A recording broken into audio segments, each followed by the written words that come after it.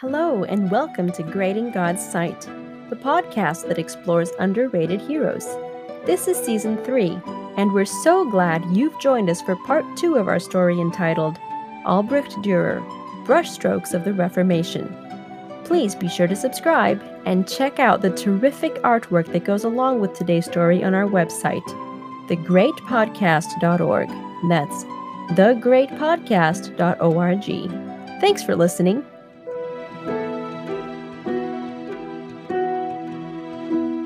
In 1514, while Martin Luther in Wittenberg was deep in Bible study, Albrecht Dürer in Nuremberg experienced the death of his mother, which unfortunate event was to leave a permanent impression on his spiritual life.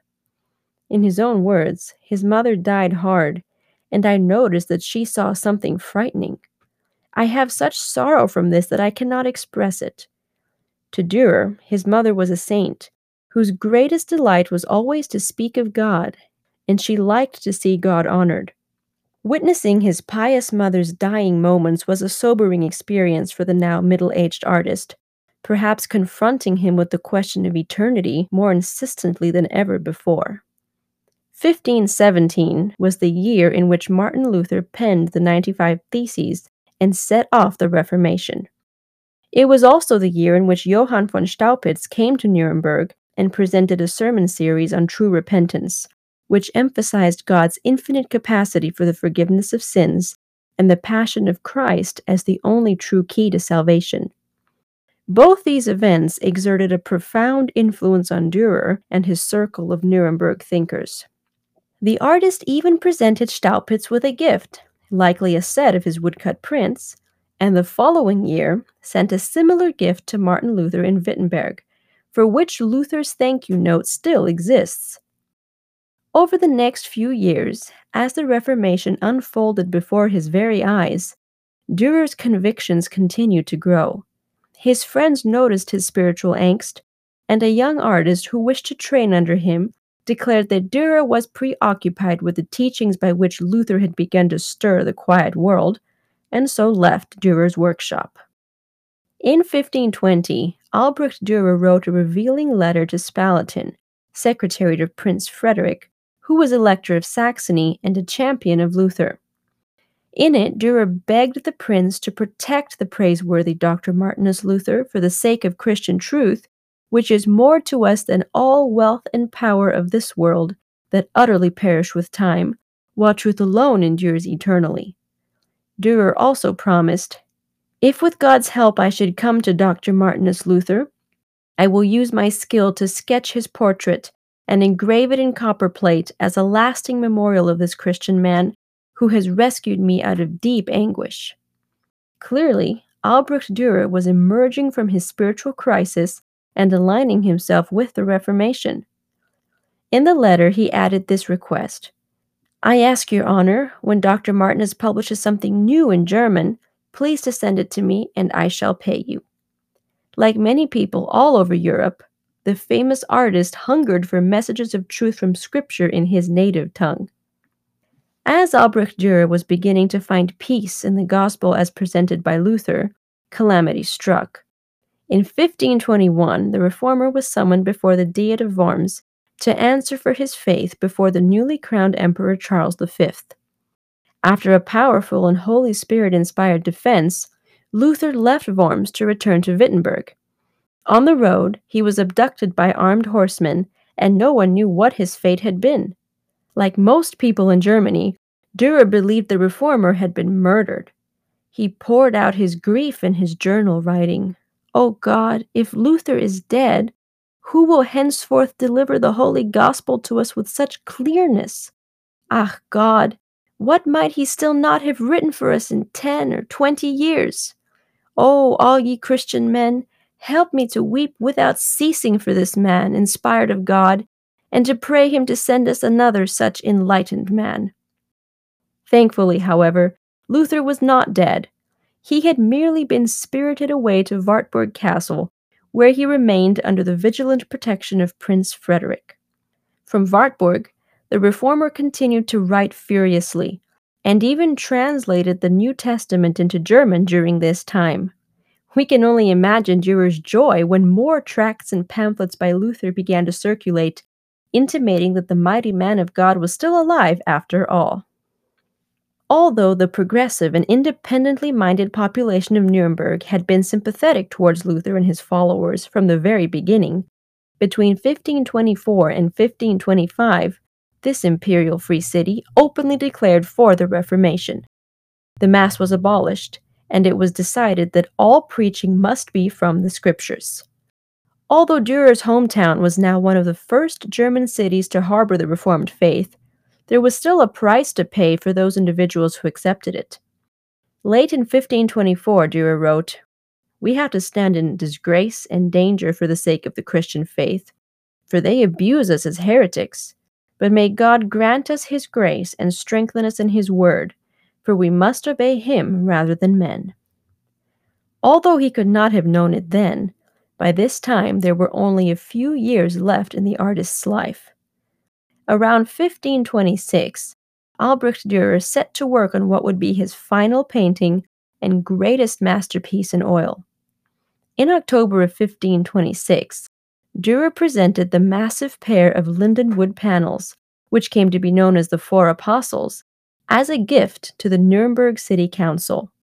In Dürer's accompanying letter to the council, he stated that on this artwork he had bestowed more trouble than on any other painting, perhaps because of its sheer monumentality, but more likely because of the subject matter and symbolism. The diptych, two-panel set, is nearly 7 feet high, depicting St. John the Beloved, St. Peter, St. Mark, and St. Paul, with 2 of the men on each panel. Larger than life, the apostles radiate a powerful, authoritative aura, and are placed on a solid dark, almost black background to eliminate distractions and emphasize their presence above all else. Of special interest is Dürer's complete omission of halos or any other exterior marks of sainthood.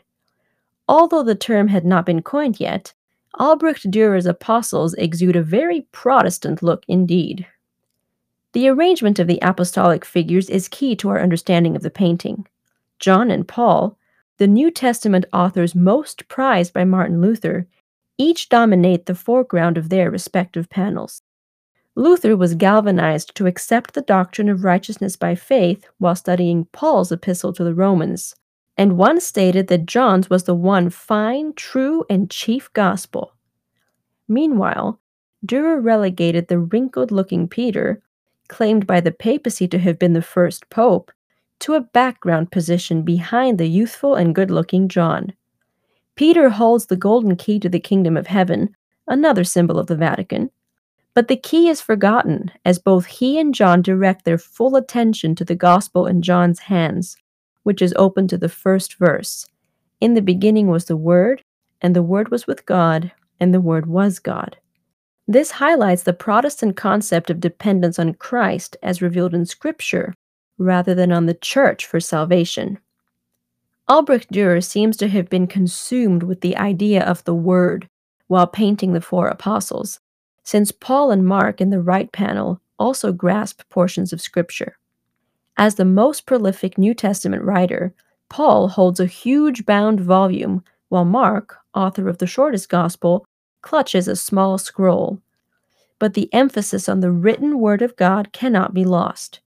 In case a viewer was in danger of missing the point, Dürer added texts from Luther's 1522 German translation of the New Testament underneath each apostle.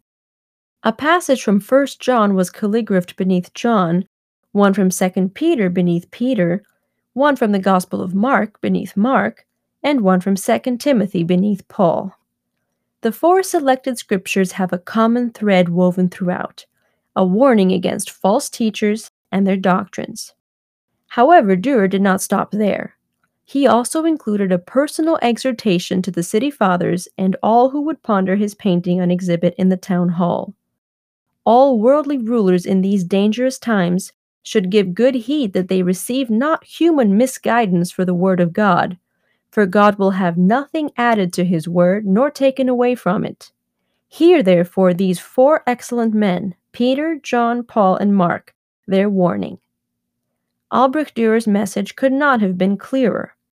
By creating the four apostles and presenting it to the city council, the artist was declaring himself on the side of Scripture for all the world to see, while exhorting the leaders and people of Nuremberg to continue embracing the truths of the Reformation. As aforementioned, the four apostles together make up a diptych, while altarpieces in Roman Catholic churches would have been triptychs, with two narrower panels flanking a central one. The center panel is missing in Dürer's diptych, and it has been postulated that perhaps the artist intended to create an altarpiece triptych at one point, but instead only ended up painting the two panels of the four apostles. However, modern analytical techniques have revealed that this is not the case. Dürer fully intended for his painting to include only the two existing panels. This can be seen as Albrecht Dürer's knowing yet willing relinquishment of church commissions for his art. In other words, the artist is subtly expressing his understanding of the fact that he will not create any more altarpieces or icons for the Roman Catholic Church. Moreover, Dürer expresses his acceptance of this new, less lucrative state of affairs in light of the all-consuming Word of God, which has become all-important to him. Albrecht Dürer passed away in 1528, less than 2 years after dedicating the four apostles to the Nuremberg City Council, but not before leaving the world with a visual legacy of his growing Christian faith. Dürer was uniquely positioned in history as a contemporary of Martin Luther, and as such, had the rare opportunity of observing the Reformation in real time as it sprung up all around him. However, as evidenced by the four apostles, the great artist did not merely observe, but actively embraced the present truth for his era. His monumental twin panels testify to their creator's faith in God's Word, immortalized in the language Albrecht Dürer spoke best, the language of art. Thank you for listening to Great in God's Sight, a podcast by GYC Southeast. We hope you have enjoyed this adventure through time and pray it serves to deepen your relationship with God. While we strive to bring you a unique perspective on each believer, we encourage you to use your God-given curiosity to explore these topics for yourself. Please remember to hit the subscribe button and share this episode with your friends via text or social media. You never know who might be encouraged. Until next time, we wish you God's blessing as you seek to be great in His sight too.